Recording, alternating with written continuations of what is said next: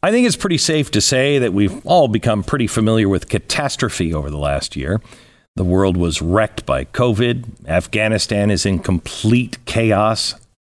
I don't recognize America. I don't recognize any part of us anymore. And our leaders seem to be encouraging this shift.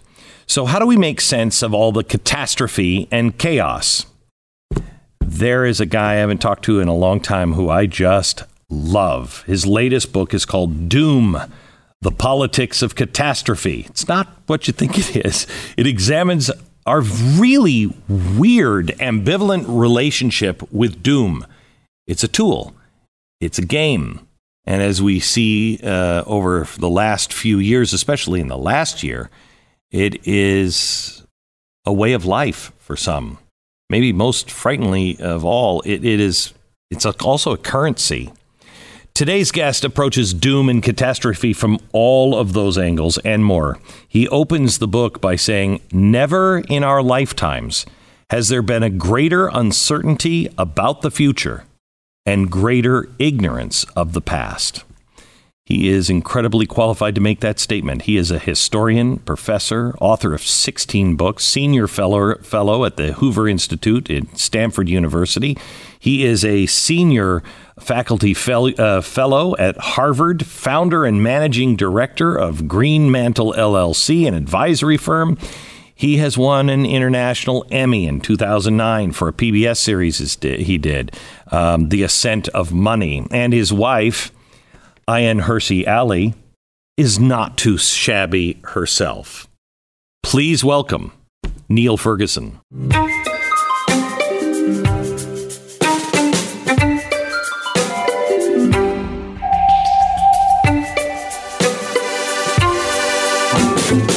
Niall, welcome. It's great to be with you, Glenn. It's been way too long. I know. And we find ourselves in a very different world since I think the last time we spoke. I felt the rumblings of what was coming, and now here we are. And I'm not sure exactly where we find ourselves. But I have a feeling you're going to be able to tell us. Let's start with the basics. What comprises a catastrophe, and describe a disaster like you do in Doom? Well, disasters will happen. They are an integral part of the human condition. And one of the problems we face is that they are unpredictable. We can never know when the next disaster will strike. We can never know what form it will take. And disasters can take a great many different forms, ranging from a pandemic to defeat in war, just to think of a couple of random examples. Something random. I don't know what you're thinking. I mean, I don't know how you picked those two. On my mind, but those just popped up. And for whatever reason, there's just no model or theory of history that allows you to say which disaster will come next, but there will be disasters. And each disaster, no matter how large or small, or whether it's man-made or natural, has at least one or two common features beyond the unpredictability. And the one that's interesting to me is the role of human error. Even if a purely natural event happens, like a volcano erupts, there's always some human element that determines how many people die. Like if you decide to build a really big city next to a volcano, that is going to make consequences of an eruption much, much greater. Right. And in the same way, if the same new pathogen strikes every country in the world as happened last year, human error will determine how many people die in one country versus another. In Taiwan, hardly anybody died of COVID. In the United States, as we all know, more than 600,000 people died. So human error is a really crucial variable, regardless of whether a disaster is natural or man-made. In many ways, that's a false dichotomy. But you don't, I mean, we're not learning from any of these disasters. It doesn't seem like there is a learning curve at all. the same people, let's just take war, for example. The same people who empowered ISIS and created ISIS are exactly the same people that just have empowered the Taliban. There's no learning curve. It's a remarkable thing. And one of the reasons I wrote Doom was to try and address this problem. Why are we so bad at learning from past disasters? And why do we seem to have got worse at it? I mean, the amazing thing is that we are far more scientifically sophisticated than any previous generation. We know things that even our parents' generation didn't know. We can sequence the genetic structure of a virus in just hours. This was never possible before, to give just one example. And yet, despite this vast increase in our scientific knowledge, we still seem remarkably bad at learning from history. And I think there are a couple of reasons for this. One is that history is no longer taught. There are history lessons and there are history departments, but if you look closely at the content of what is taught in our schools and at our colleges, it is not in fact history at all. It's some branch of cultural studies. There is almost no good course anywhere in the United States, to give just one example, on the lessons of the last 30 or 40 years about radical Islam as a political and ideological force.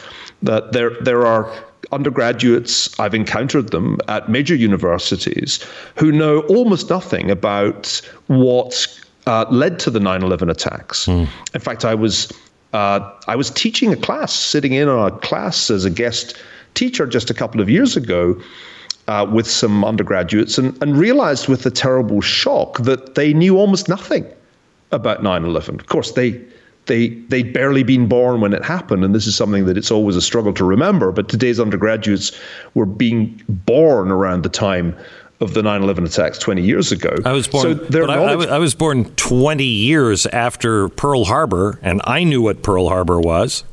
Exactly. Because in our generation, history was still something that had content. We were being taught about the origins of wars. I was born in 1964, long after the end of World War II, but I was brought up thinking all the time, how did these disasters, the world wars, happen? My grandfathers had fought in both wars. How did these disasters happen? This was the central question that motivated me to become an historian. It was why I wanted to begin my career studying Nazi Germany, or the origins of Nazi Germany in the 1920s. But today's history courses are largely devoid of those great questions. Instead, we're asked merely to judge the past according to our own anachronistic values. And so American history is now essentially a condemnation, a kind of ritual denunciation of the past for its racism. And that has no value. It doesn't help us to understand the world we live in, and it doesn't help us to understand the world that George Washington lived in. How is it that we are so fascinated? I was born in 1964 as well. We're so fascinated by World War II and the Nazis, but we don't seem to recognize the signs when they pop up again. You know, I've had this argument with the ADL before. What good is never forget if you can't point out and say, that's a seed, that's a seed? It doesn't mean it's going to grow the same garden, but you don't want those seeds planted in the ground. We don't seem to learn or I guess recognize any of the signs. Part of the problem, Glenn, is almost overuse of the 1930s analogy. If everything is like Hitler, then nothing is. If Donald Trump was Hitler, if everything is the Munich Agreement, then this becomes devalued. And I think overuse of the analogy with the Nazis has led to its becoming worthless. It's like a kind of intellectual hyperinflation where the constant use of parallels to Hitler, their use even against an obviously quite different kind of political leader, such as Trump or any of the populist leaders who've been compared with Hitler over the last few years. This makes the whole analogy worthless. I think people on the left have constantly confused conservatism, populism, fascism in a way that has actually rendered the terms meaningless, just in the same way that they have rendered the word liberalism meaningless by using liberalism to mean censorship and restriction of free speech. So we have a problem that the categories that we used to be able to use constructively have become almost meaningless to most ordinary people. If everybody is Hitler, then nobody is Hitler. Correct. Take just to give you a concrete example, the readiness of people to believe two obviously absurd things. Number one, which we heard quite a bit of late last year, early this year, Joe Biden is a transformative president who deserves to be compared with Franklin Roosevelt. That is an absurd claim for a whole range of reasons, but a remarkable number of people were willing to make it. Oh, he's Lyndon Johnson, though it seemed to me that was a more dangerous claim to make. And the other implausible claim is that the Taliban, after 20 years, have come back as moderates and are going to be far better stewards of Afghanistan than they were when they were overthrown by US forces after 9/11. And these are two equally absurd propositions. It is obvious that Joe Biden is, if anything, the reincarnation of Jimmy Carter. That was something that I felt was easy to predict from the outset. And it is equally obvious that the Taliban will behave much as they did the last time they were in power, with brutality, with intolerance, with support for other terrorist organizations. So ultimately, I think the readiness of commentators to make absurd analogies and people to believe them is the problem that we're grappling with here. There was an article that was just written that talks about the left fears or the right fears leftist totalitarianism, and there is no such thing. And I don't put Hitler into the right.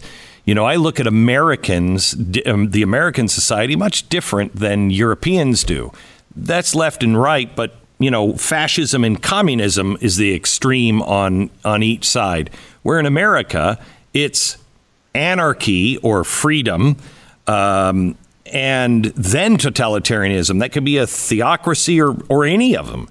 Can you bat down the idea that communism, socialism, that none of these people are from the left in America? I sometimes think the political spectrum is a bad analogy in itself, that we imagine this kind of line with the political center there and extremes of the right out there and extremes of the left out there as far apart as possible.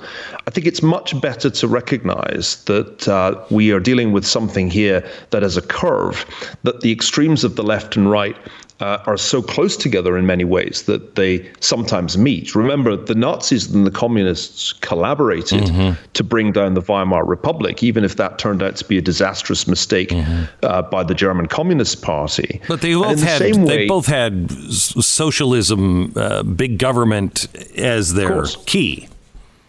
National socialism and socialism in one country are two ways of saying the same thing.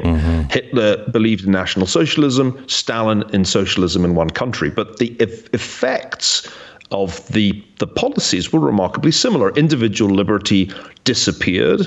The rule of law disappeared. Government became not only unaccountable, but increasingly violent towards its own citizens and towards other citizens. There was systematic discrimination of targeted minorities.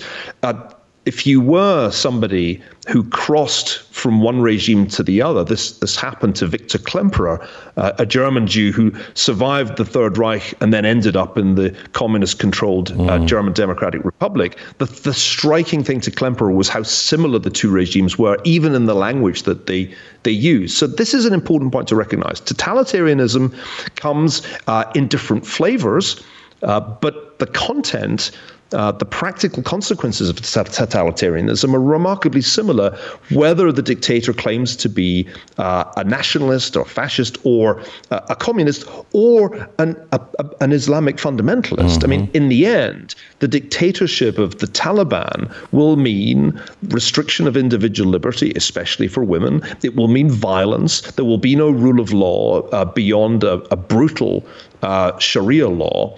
And from that point of view, the key distinction in my mind is between societies or systems that prioritize individual freedom. Yes. And all the freedoms matter here. Freedom of conscience, freedom of speech, freedom of association. The things that were hardwired into the American system by the founders because they were so committed to the ideal of liberty. Systems that prioritize liberty are in fundamental conflict with all those systems that prioritize something above human liberty. And it doesn't really matter whether it's a fascist system, a communist system, an Islamist system, or any other system.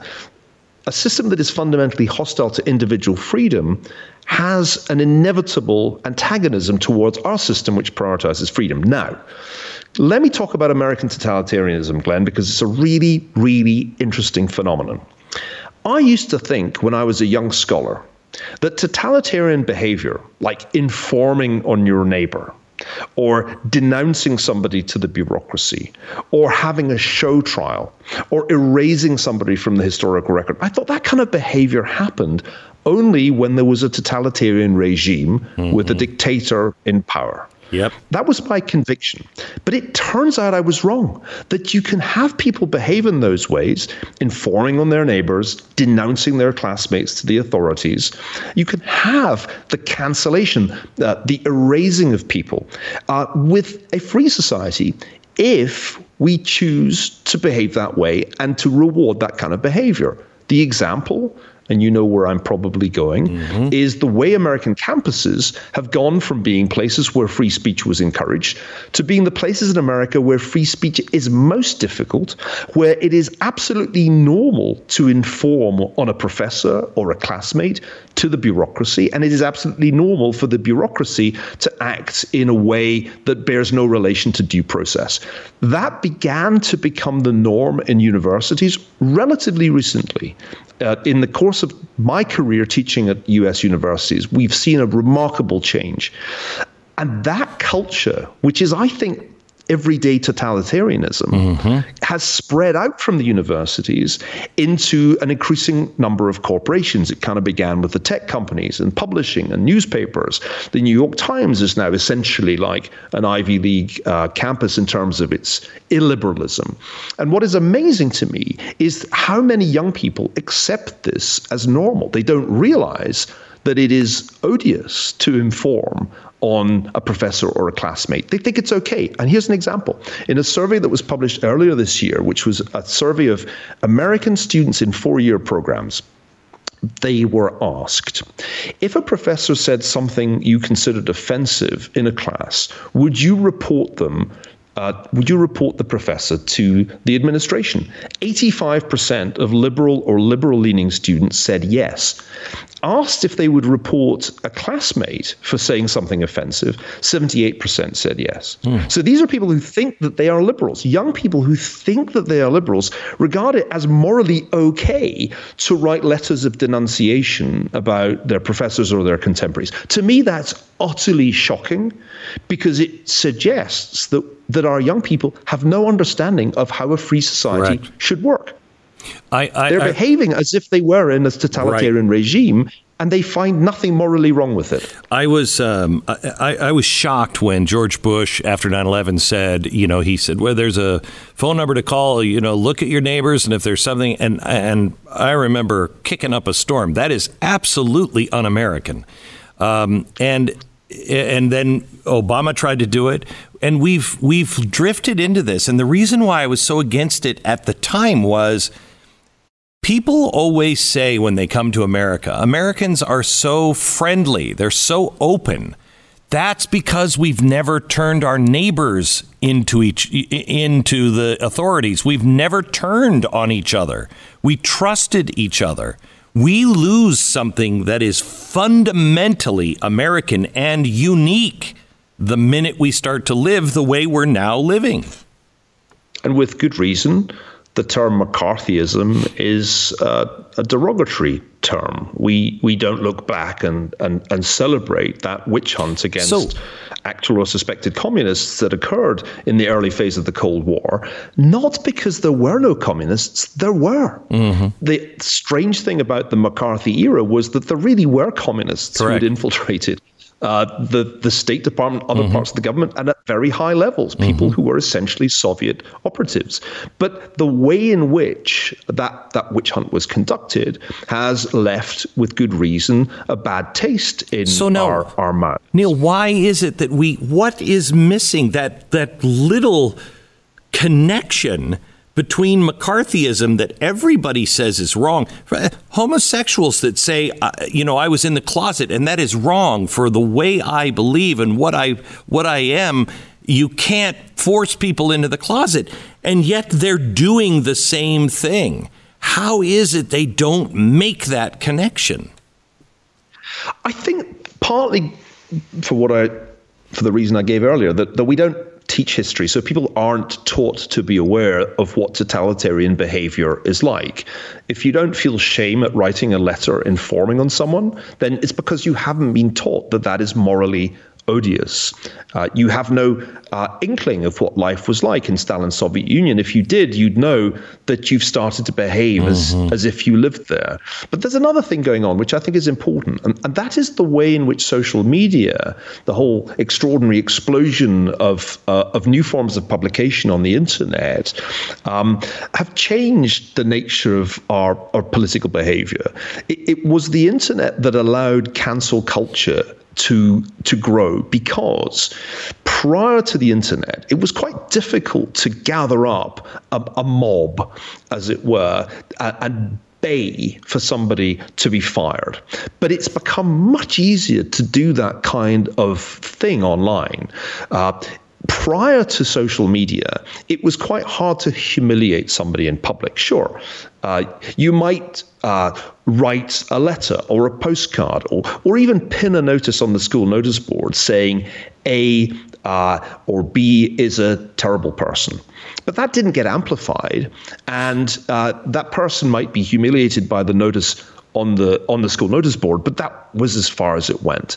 But now the people who previously wrote those notices have access to the biggest amplifier the world has ever known. And if they can put their hateful message on Facebook or Instagram or wherever they choose to put it, the possibility exists for somebody to become a pariah in a matter of hours.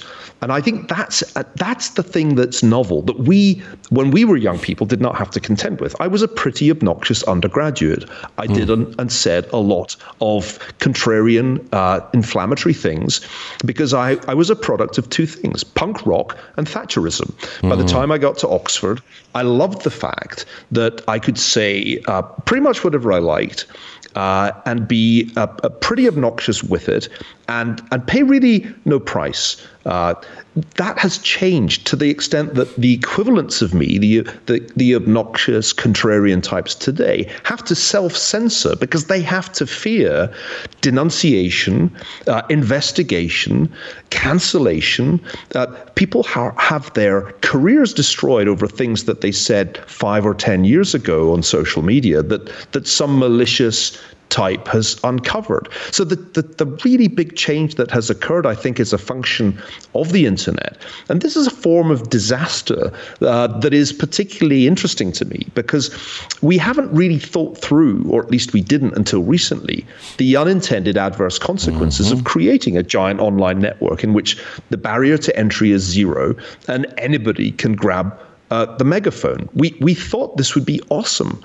Everybody would be connected. We'd all be netizens, and free speech would triumph. But the exact opposite has happened from what the libertarians in Silicon Valley predicted back in the 1990s and the early 2000s. But you say in your book that you talk about how every disaster really comes back down to humans. And that's the same with technology. I mean, it is remarkable. This is remarkable technology. But I don't think we're just not adult enough to be able to handle it. We're just not ready for this kind of technology. I think, and this goes back to the last book I published, The Square and the Tower, we didn't think through the consequences of a complete transformation of the public sphere. Correct. We underestimated the effects of creating an entirely new public sphere in which the audience would be potentially global, the barrier to entry for publication would vanish, and we failed to think through what the consequences would be. In The Square and the Tower, I suggested the analogy with the printing press. When the printing press arrived in Europe and became a kind of standard mode of reproduction of printed material in the late 15th century, the initial assumption was that this was great. Everything would be awesome. But of course, what followed once the printing press became used for religious debate was a period of profound upheaval. We call it the Reformation, but it was really a period of religious strife, civil and international, that raged for about 130 years until finally, with the Peace of Westphalia, it was brought to some kind of an end. I think we all forgot that simple lesson, that if you transform the public sphere, there will be all kinds of unintended consequences. Polarization will be more rapid and perhaps more extreme. People will form very rapidly new networks or clusters of networks, and then define themselves in antagonism, in opposition to others.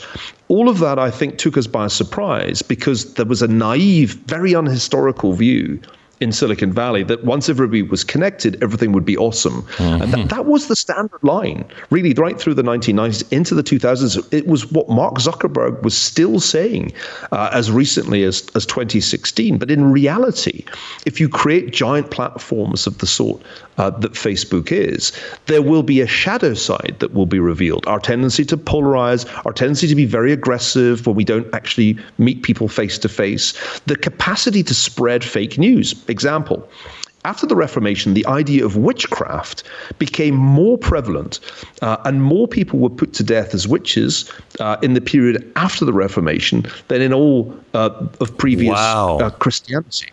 And that's a good example, because it was just as easy to transmit the notion of witchcraft and witches live amongst us as it was to transmit Luther's critique of the Roman Catholic Church.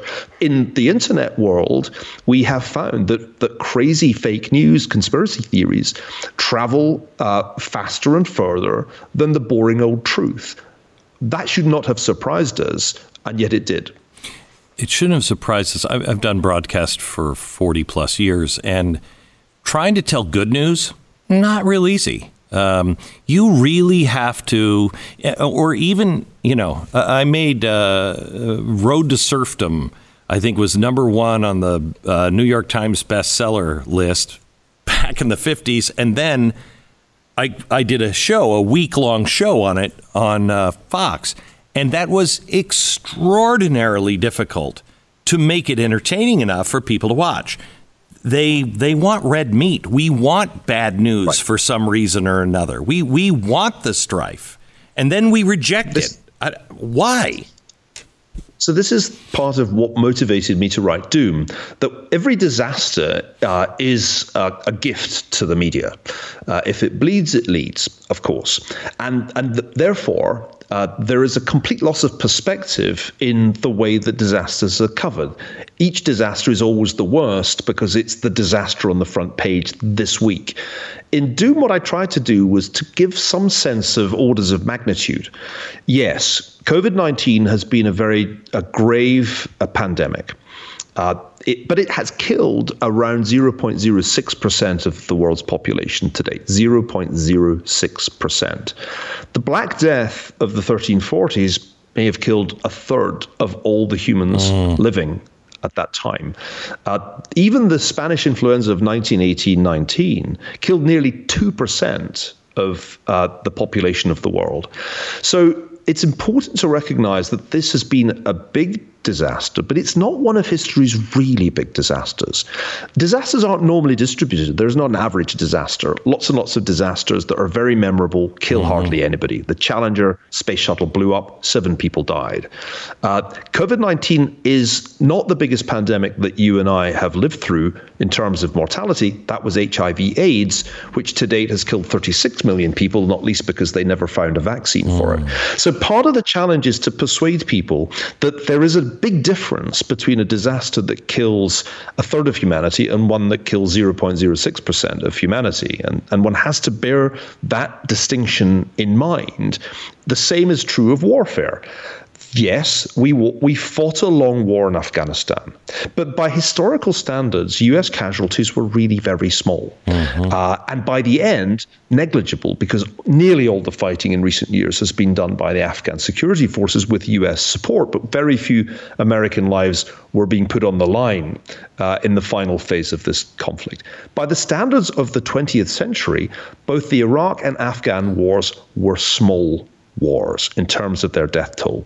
Because remember, World War I probably killed north of 10 million people in combat, or directly as a consequence of the fighting. And the death toll of World War II was in excess of 50 million, with most of the people killed civilians because of the use of strategic bombing as a way of waging the war. So sure, there were wars, but to talk about the Afghan war as if it was an unendurable burden weighing down the American people is absurd. By the end, it was what I would regard as a policing operation, providing support to the Afghan army. And that is part of the reason I wanted to write the book. People struggle with orders of magnitude. Everything is just big.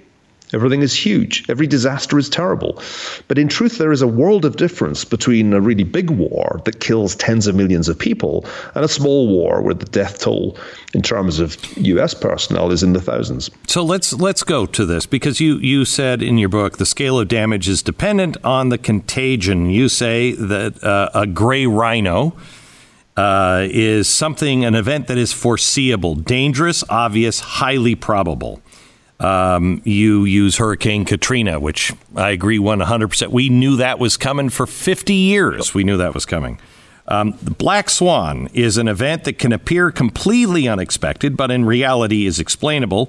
An event that seems to us, on the basis of our limited experience, to be impossible. That's the COVID-19 pandemic. Then you say Dragon King. That refers to an event that has consequences beyond excess mortality that sets it apart. An event so extreme it lies within outside the power law distribution. Let me start here.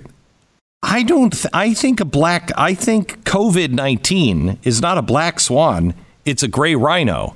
The 100%. Reaction of the government is the black swan or the Dragon King. Yeah. That's the right way to put it, Glenn. The odd thing about the COVID pandemic was that it was entirely predictable. Every year, somebody did a TED talk saying there was going to be a pandemic. It was the classic grey rhino that you've heard predicted so many times that it's almost become background music. But then when it struck, everybody acted like it was a black swan. And reporters would use the word unprecedented, which is just, of course, a word that you use if you don't know any history. And it became a black swan. Now, part of what was very surprising was the way in which, in March last year, a number of governments decided the only way to deal with the problem was to lock everybody in their homes. This had never really been possible before because you couldn't, in the 1950s, tell everybody to work from home. I mean, many people didn't even have a landline. So you're right that the government response was surprising. There was a rational way to deal with the problem, which, for example, the Taiwanese and the South Koreans did at the beginning, which was to test everybody as quickly as you could and then try to identify who was infected and quarantine them. But we didn't really try that. We waited until spread was out of control, and then we shut everything down. And then we were shocked to find that we'd cratered the economy. And the chain reaction went from there. The money printing began because A financial crisis is a financial crisis, so let's print money. And then came the next part of the chain reaction, which was the social and political eruption of the summer of 2020, the Black Lives Matter protests, which in turn led to a breakdown of urban order and a surge in homicide. And this brings me to the Dragon King. In terms of mortality, as I said, COVID-19 is not one of history's really big disasters. It's a bad one, but it's not top 10. In terms of its economic consequences, it is top 10, because the economic shock and the fiscal and monetary consequences are up there with World War II. If you only knew the debt to GDP ratio of the United States, you would assume we're in World War III right now. Such has been the scale of the expansion. And then come the political consequences. It's a curious phenomenon, but very often in the wake of such a shock, particularly if it's a big economic shock, you get political disintegration, political crises.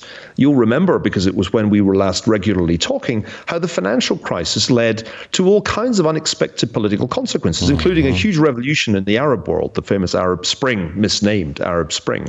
In the same way, COVID is going to have a whole succession of political and geopolitical consequences, which will be greater ultimately in their impact than the impact of the disease itself on human mortality.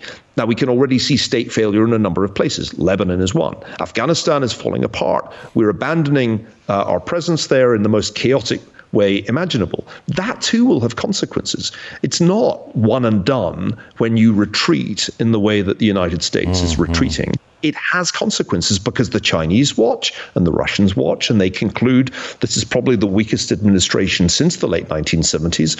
What can we do with this? So I think it will turn out for future historians to be clear that the real historical significance of COVID-19 was not the number of people who caught the disease and died. The real historical significance will be the economic shock and its huge political consequences.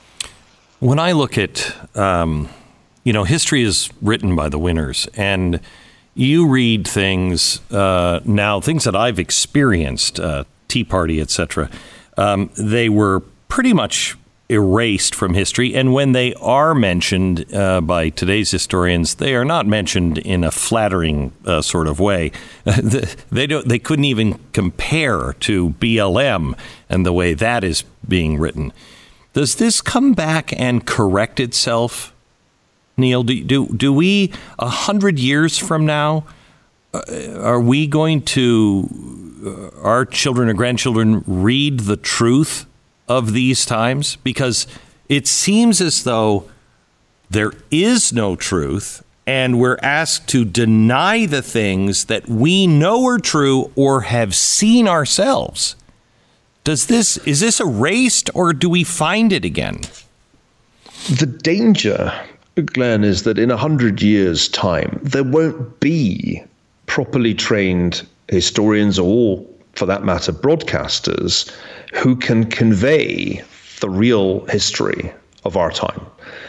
I think of there being a succession crisis in my world. I don't really know who will be doing what I have done 50 years or even 20 years from now, because it's so very hard to get people to write the kind of history that I think that we need.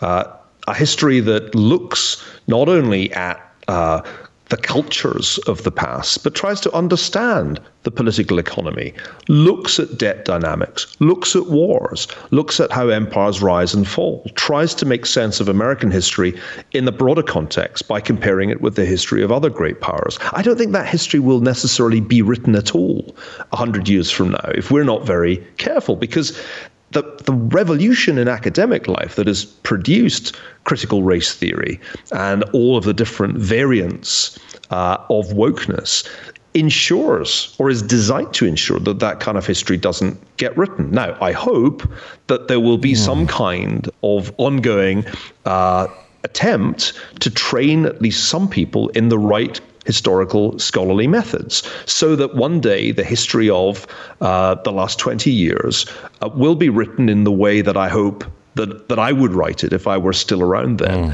I mean, let's ask ourselves how a future historian might approach this. A future historian might say that the United States, having won the Cold War with the Soviet Union through a party in the 1990s, a hedonistic and hugely enjoyable party, but one that really mostly the 1% participated in, and a really large proportion of the population did not share in. There was a rude awakening when 9/11 happened. Americans were reminded that the rest of the world was out there and history had not ended with the collapse of the Berlin Wall. But the American reaction to that shock was to send a tiny number of Americans to go fight the bad guys in Afghanistan as well as in Iraq, and leave most people more or less untouched by the conflict. A remarkably small number of people have a direct relative who served in either Iraq or Afghanistan. And so in some measure, the party continued. The 1% continued to be the main beneficiaries of globalization, and a really large proportion of the population flatlined at best in terms of their income. Then came the financial crisis, a product of the irresponsibility of the financial elite. And what happened? The financial elite was bailed out, and those people who had done poorly in the previous 10 or so years did even worse. The recovery was anemic. And ultimately, the surprising thing a future historian will write was how long it took for the backlash to happen. And finally, it happened. It took two forms. You mentioned one, the Tea Party. That was the first part of the backlash. But politically, that did not translate into a successful presidential campaign. The Tea Party did not produce a president. The Romney-Ryan campaign failed. The Obama administration got a second term that it did not deserve. And that further 4 years created the conditions in which a maverick figure who had no real ties to conservatism could become the focal point of the hopes of all those people who had lost out over several decades of prosperity that went only to the elite. And that maverick figure was reviled and loathed by the elite, particularly by the media elite. And their reviling and loathing of him temporarily ousted him from power, but that only added to the bitterness of those people who had pinned their hopes on him.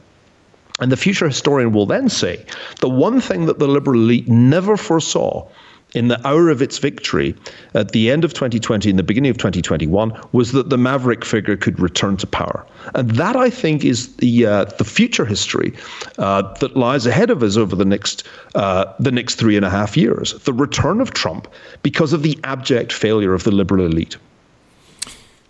I think you're exactly spot on.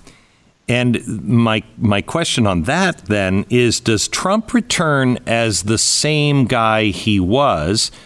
Because I've war gamed this out for many years, as you know, and you can't keep injuring half of the population. You just can't keep doing that. That's why a lot of people said, I don't care if he's a conservative or not. He's going to put them in their place. Well, now he tried, and the elites destroyed him for it. And I think a lot of people now go, wow, if he can't do it, if they can destroy him, they are totally in control. Some are losing faith in that. But when the figure reappears or a new figure appears, aren't they given more license to be even more ruthless to dig it out? I certainly think the narrative that Trump was defeated by the deep state or liberal media has a great deal of power. I think it's wrong. I think if it hadn't been for COVID, he'd have been reelected. I think in reality, COVID was the thing that destroyed his presidency, and you can't, I think, credibly claim that he handled it well. And that's why he lost, because a significant proportion of people who'd voted for him in 2016 did not show up in 2020 or even flipped to Biden because they felt disillusioned. So I think it's important to bear in mind that in the end, President Trump did not handle that crisis well. And I've thought long and hard about this. As I say in the book, it wasn't all his fault. because the CDC, the Centers for Disease Control, did a terrible job. Department of Health and Human Services did a terrible job. The governors did terrible jobs in the case of at least the big blue states. There are lots of people who bear responsibility for the excess mortality in the US. But even when you make all that allowance, he still did poorly. And I think for that reason, deserved to lose, even to a weak candidate like Biden. But if he then is able to come back, and he is the front runner for the nomination, just as the Republican candidate ought to win, given the way things are going, then I don't think he's going to come back as he was at the beginning of his administration. I worry that he'll come back as he was at the end of his administration, when he had become, to my mind, almost completely reckless. If one thinks about the events that culminated January 6th, the reality is that President Trump behaved with great irresponsibility in seeking to challenge the result of the election and encouraged suggestible people to behave in ways that were truly disastrous. So I worry that he comes back in the state of mind in which he left office, rather than the state of mind in which he entered the White House in 2017. And that's a pity, because if you look back on the first 3 years of Trump, the administration, if you look at it as a whole, did well. Economically, it did very well. In national security terms, I give it very high marks. Finally, we stood up to China. And the Chinese got a shock, because this was an administration that was willing to put real pressure on China. So the Trump administration, if one looks at the whole 4 years, had many successes. And I think it will be a great pity if he's reelected and arrives in a mood not so much as of the wrecking ball as the neutron bomb. If he's going to return to power, he has to learn the right lessons of his administration. And I don't think he's doing that. And the right lessons are clear. If you appoint smart people and delegate to them, they can do a great job. The right lessons are clear. There is much about Republican conservatism that is urgently needed and needs to be empowered. We cannot continue to run the fiscal policy of the nation in this extraordinarily feckless way. If Trump can be reelected and give talented people their head in the key departments of government, then I think the outlook would not be bad. The trouble is that I think he's convinced himself of what I'll call the conspiracy theory version of why he lost. And that is going to motivate him to tackle the wrong things and learn the wrong lessons from his 4 years in office. I'll be frank with you, Glenn. I would far rather someone else were the front runner for the nomination. I think Ron DeSantis has done a great job as governor of Florida and is a plausible contender to be the Republican nominee. And there are others too that it would reassure me to see in contention. But at the moment, there's just no escaping the fact that a significant proportion of Republican voters are deeply loyal to Trump and are ready to give him a second shot in government. Most liberals are in denial about this, as far as I can see. They're still telling themselves that it's all going great, though I think the fiasco in Afghanistan has been a reality check for many people. But I don't think they're thinking through the consequences of this. If this is going to be the Carter administration all over again, with one foreign policy disaster leading to another, between now and 2024, you could see a profound shift in the political landscape. I think they're going to get smashed in the midterms. But I think if I look ahead to the next presidential election, the Republican candidate is going to be very strongly placed. If it's Trump, I think we're in for 4 more years of chaos, because I'm just not convinced he understands what went wrong in 2020 and what could be put right.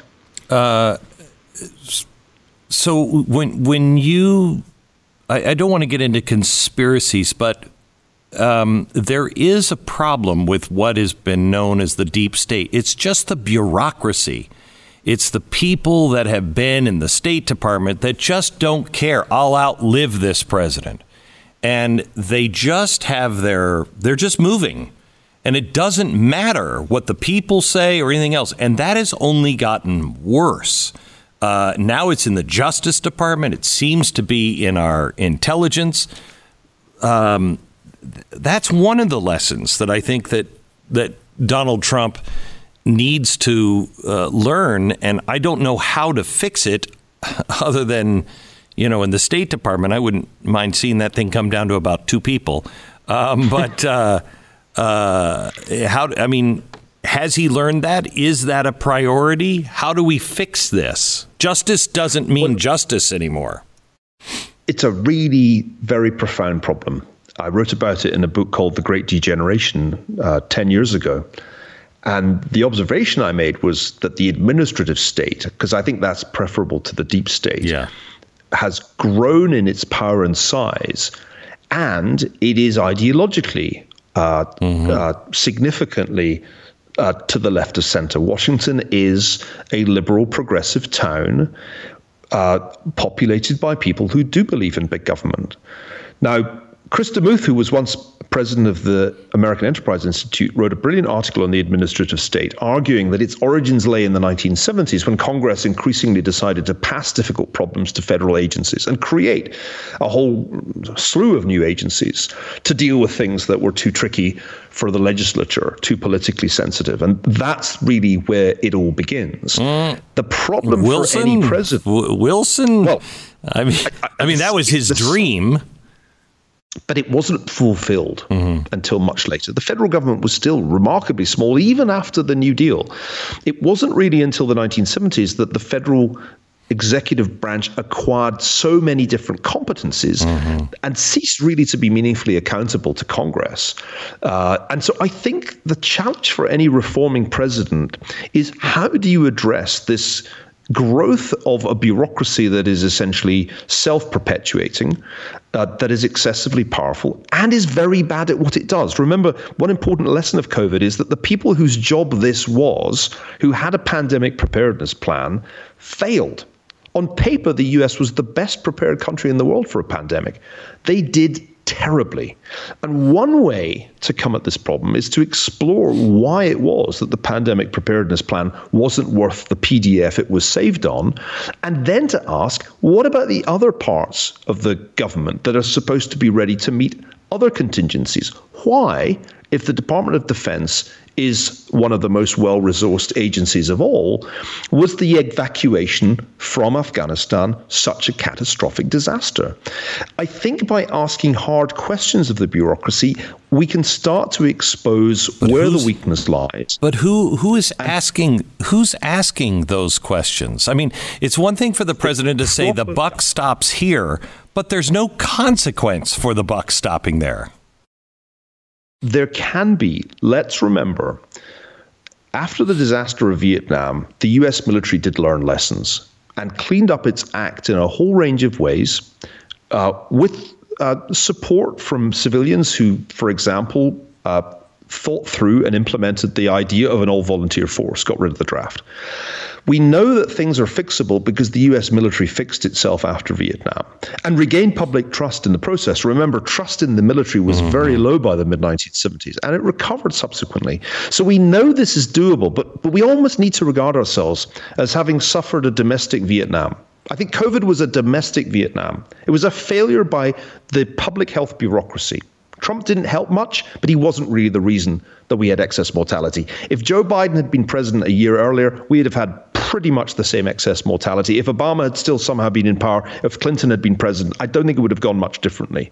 So I think we need to say to our legislators, our people who represent us in the Senate and the House, you have to recognize that we had a domestic Vietnam, and you have to get to the bottom of it.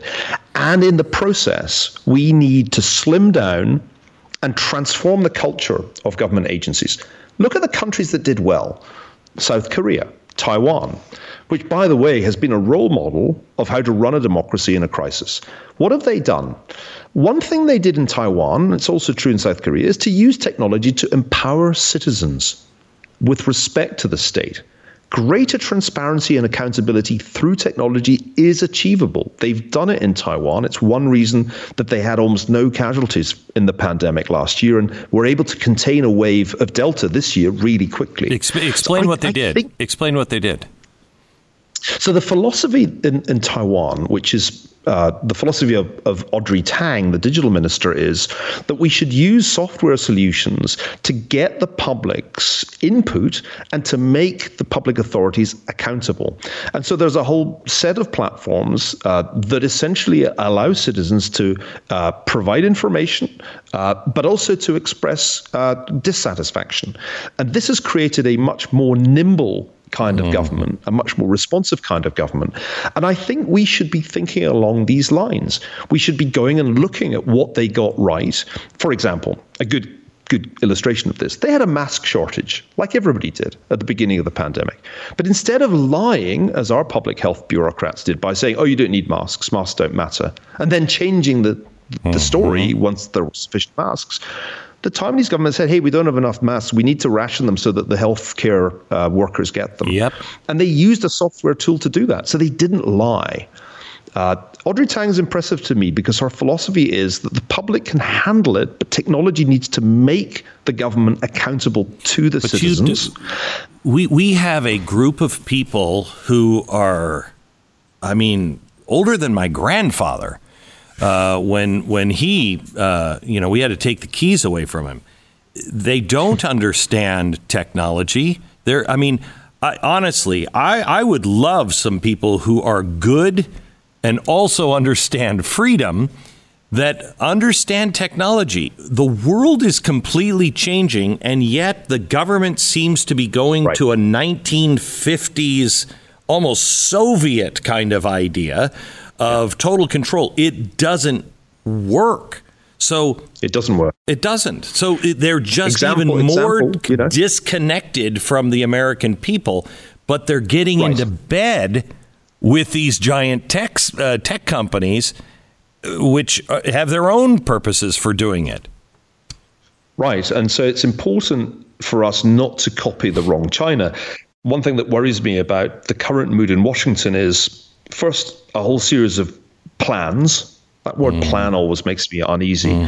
Remember, it originates with 5-year plans in the Soviet Union.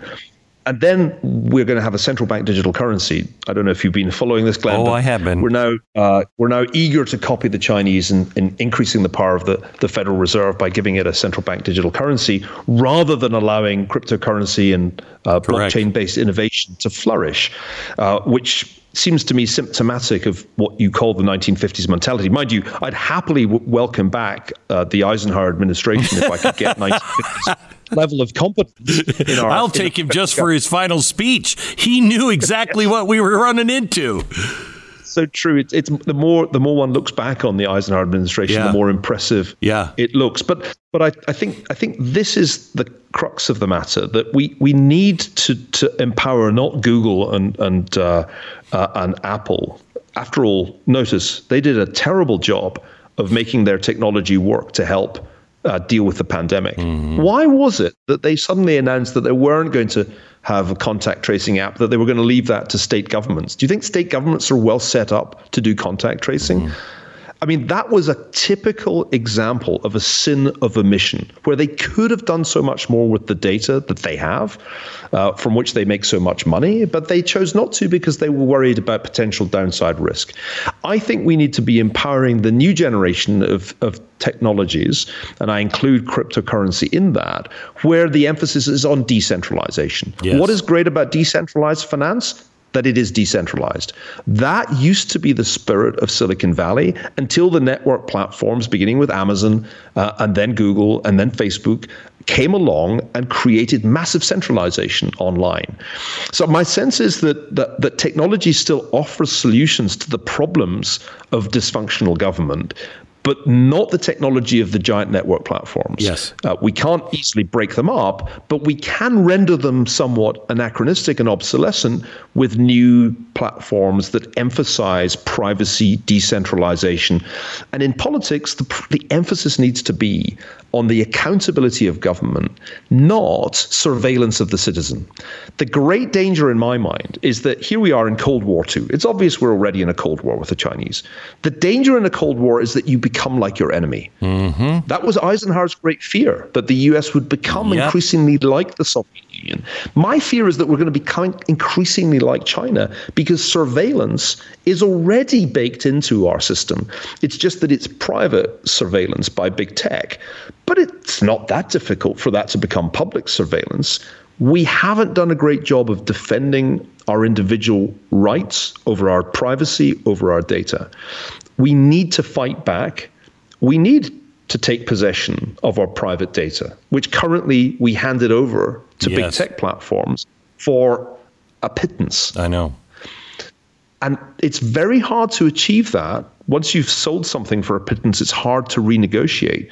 But my conviction is that central to individual liberty is individual privacy, is ownership of your own personal data, and that too is attainable.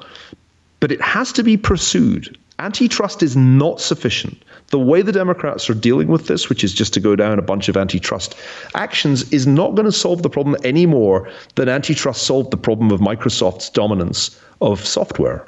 We've got to be much, much more radical in our thinking. And this is where I think conservative thinkers like you come in. Having made all the mistakes we made over 20 years, whether it was the neoconservatives' mistakes of overreach or the Trumpists' mistakes of failing to deal with the problems we're discussing, we have some learning to do. We really do. And we need to get on with it because the solutions that we need in the coming years are not going to come from the heads of politicians, much less from the heads of bureaucrats. It's going to be people like us who figure out a new kind of conservatism, which emphasizes the individual citizen's liberty above all else. Niall, I think one of the reasons why I haven't reached out more often lately is because you always make me feel like a mental midget. You don't make me feel that way. I feel that way at the end. You're brilliant. You're really, really brilliant. I hope we can. You're too kind, but Glenn, I meant it when I said it's you and other broadcasters with reach who have to do this. Professors are not, by and large, the people who change the world, but there is a public out there hungry for new ideas, frustrated. I mean, think of it.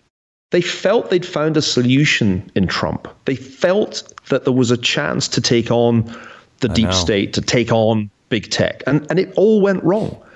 And now what they want to know is, well, what do we do now? And I think the answer probably needs to be something more sophisticated than re-elect Trump and hope it works the second time. I mean, the definition of madness is keeping doing the same thing and expecting a different outcome. My sense is that we who are conservative intellectuals still have a lot of work to do to come up with meaningful solutions to the power of the administrative state and the power of big tech. I mean, I'll give you one final example. It was really clear to me after the 2016 election that the power of the big tech companies was excessive and that Section 230 of the Communications Decency Act was a central reason for their excessive power, because it was essentially a get-out-of-jail card for anything that they did. It allowed them to be tech platforms when it suited them and publishers when it suited them.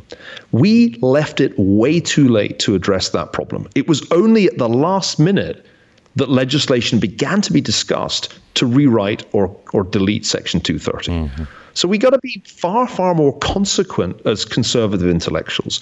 We need to identify what is wrong with the deep state, what is wrong with big tech, and come up with some actionable solutions for the first 100 days of the next president. I agree. May I ask you to do one last thing? Put yourself 50 years down the road. You are a historian, and based on the track that we're currently on, tell me what a historian is going to write about our future. Well, I'm 107 years old by that point, Glenn. But you're almost the same age as Joe Biden at that point. I'm pretty elderly, but thanks to miracles of modern science, I'm still alive. Right. And here's what I'll say: the decline of American power, the end of the American empire, was not difficult to foresee, even at the time of the 9/11 attacks. It was obvious that Americans had four fatal deficits: an attention deficit, a fiscal deficit, a manpower deficit, and a history deficit.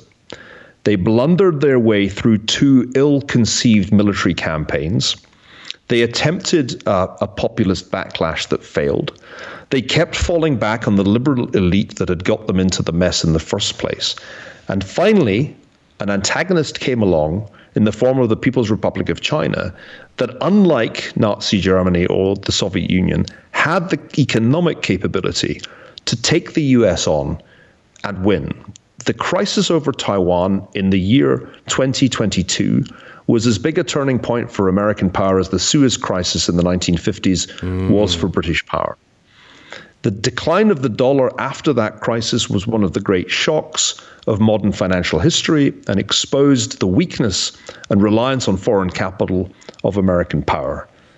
I hope I don't live long enough to write that history, Glenn, but my fear at the moment is that that is the path we're on, and we do not have much time to change course. It is always a pleasure to talk to you. Thank you so much, Niall. Thank you, Glenn.